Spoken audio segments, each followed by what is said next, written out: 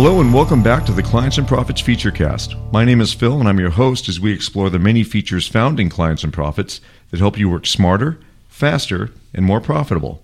I'm joined yet again by my co-host, Cindy Weston. Hi, Phil. How are you? Good, how are you? I'm doing good. Good. So you want to know what we're going to talk about today? You know, I was thinking, I was going to ask you a question. Yes. What are we going to talk about today? We are going to talk about internal charges. Internal charges. Yes. Now, internal charges are expenses that you charge to the client on a per unit basis. Mm-hmm. So CDs, color copies. Hey, you're taking all my text. I'm just giving it the intro. I'm going to tell you everything I know. It'll take you about 10 seconds. And then Cindy's going to take over. No, you're telling all my secrets here. The internal charges is a place that you can actually set up a table. So there's an internal charge table where you can set up, like you said, standard color copies, legal size color copies, maybe poster size, DVDs burned, CD burns. We used to do presentation folders for several of our clients. So we had the presentation folders in there, which were just nice little binders, but they had the slip covers in the front of them. Mm-hmm. So we would just charge a per unit price for how many of those they needed for any of the seminars they were giving. Nice. So the first step is to go to the accounting menu, internal charges, and there's a link in there for the table. So you set up the table first, right, and you need to know how much you want to what you think your net rate is, so how much it costs you, and then your gross rate, how much you want to charge your client. When you set up the table, is that table for that one job or for that client? For everything. Any client, any for job. Anything? Mm-hmm. Oh, okay. Right. And so usually accounting people are the ones that'll set that up for you.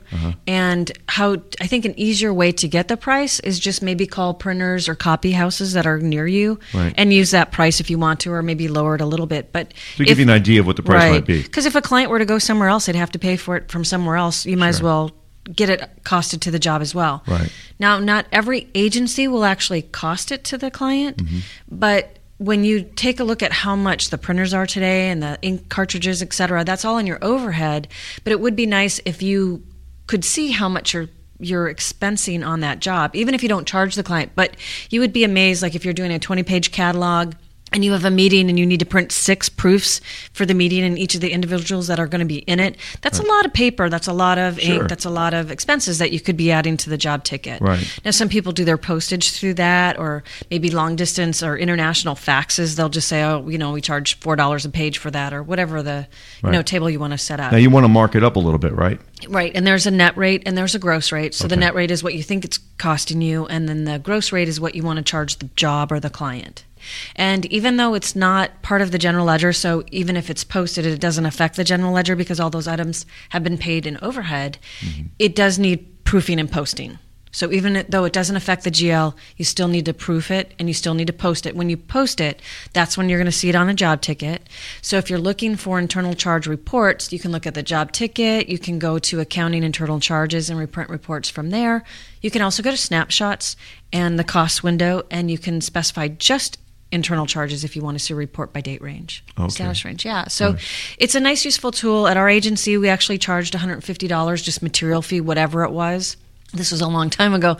So this is when you had more paper printing than you do today as far as posting to FTP sites and uploading and all that good stuff. Go back a second. You charged $150 for what? Per job. Just material fees. No matter what? No matter what. So if you use 2 CDs and a couple pieces of paper, but again, this was many years ago when most of the things you were doing, you were printing and then you email or deliver out. This was before posting. What you meant to say was this was a couple of years ago when you used to be able to screw clients out of their money. No, because we didn't necessarily charge for it. We just put it on the estimate. You would estimate $150, but you really wouldn't charge them $150. No, we would charge them if whatever we collected on that job would be charged. But at least we were telling the client up to $150, we don't have to come back, get a change order, or have you pre-approve an estimate. Right. Okay. Yeah. So this is where it kind of helps if you've got wholesalers and stuff. You deal with wholesalers, you get a really good rate, and then you can kind of mark it up like you would mark up a bottle of wine in a restaurant. Right. Right. But it was useful because, again, not necessarily if you're going to estimate it or even charge it, but it was really nice to know how much we were spending per job on things like that. So if it did get out of hand, or if that type of job seemed to call for more on that specific client, at least we knew education. We were educated how to future estimate or.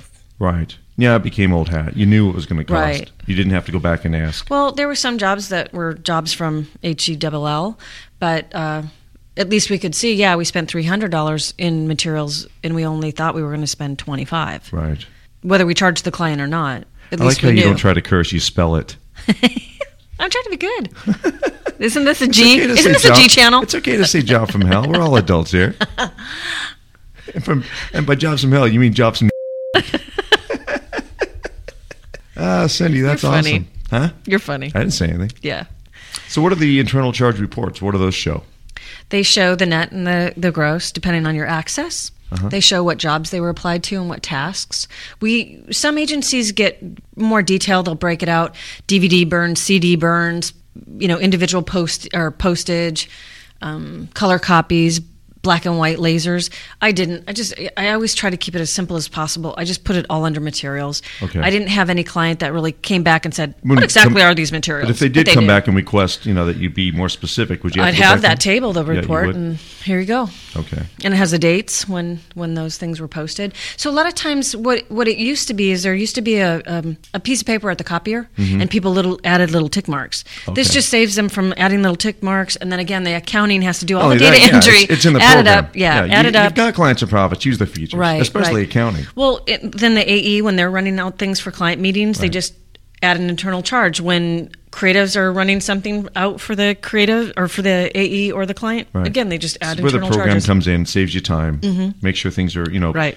nothing gets screwed up, nothing gets overlooked. Right. Ties into the general ledger. Right. So it's a small part of keeping your expenses, but it can add up.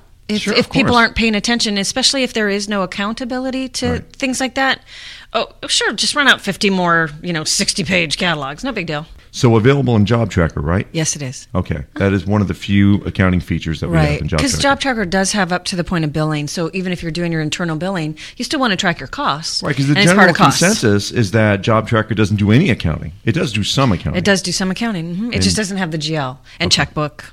So expense reports, internal charges, those Right, things. it does have costing Because ability. they're attached to the job. Correct. So if there are accounting features attached to the job. Right, then- right. It just doesn't have the GL Right. or the checkbook. Okay.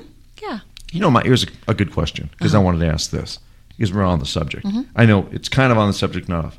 When you've got Marcom departments, okay, and design firms that buy Job Tracker, because they don't want the accounting functions. Right. How do they go from clients and profits to an accounting system? How do they relate the two things together? They usually just print reports. So if they're doing internal charges in the program, so they're charge back to the clients, they'll print a billing report from clients and profits that shows how much they're billing their internal departments, and then accounting will take that and do journal entries to move monies from one department to another. So then they've got to go back and manually do the accounting. Correct. Based on what they're getting from those reports. Correct. Or job cost report. So sometimes they'll take a job cost report. Sometimes they'll take the billing report. Sometimes they'll take, the internal charges, expenses, whatever. And then they're incorporating that into journal entries into the accounting program. Let's say a company Not necessarily like for internal charges, though. They don't really care because all you're using it for is internal, to get the costs on the job. They don't care because it's already an overhead. So they don't use that kind of detail. Okay. Usually. So if you've got a client, say, that's been, or a user of ours that's been using Job Tracker for a few years, finally they say, you know what, I'm tired of this back and forth stuff. We need an accounting system. And so they decide to get Classic or Pro. They go from Job Tracker to Pro. All their jobs are getting brought over, but none of the billing, none of the Yeah, client they history. just have beginning balances, and then they would do journal entries to get all their balances into clients and profits over, or just pick a date and start from that point forward. Okay. Yeah. Is there kind of an upgrade path for them in that regard? Like, say they've been doing all their accounting in Quicken. Can they bring that stuff back over in clients and profits? They can by journal entries. Okay. Yeah, and beginning balances. All right. Usually Marcoms are usually in pretty highly sophisticated accounting programs because Right. they're really large multiple location type of companies, which obviously Pro SQL would do wonderful for Right. them. Yeah, more so than like Quicken or whatever. But Gotcha. Yeah. Hey, way to take a dig on Quicken. Nice job. Sorry, take that out. Take it out. Okay, then. Hey, Cindy, thanks. Thank you very much. Real nice. It's always fun. It is. You make it fun. Hey, if you'd like to send us an email, maybe you've got a comment or a question about the podcast, you'd like to send us an email, podcast@clientsandprofits.com. Be great to hear from you. Thank you so much, Phil. This Thank is you, always Cindy. fun. Now, that was a really good one. That was fun. Yeah. Thank you. Until next time, my name is Phil, My name's Cindy. and this has been the Clients and Profits Featurecast.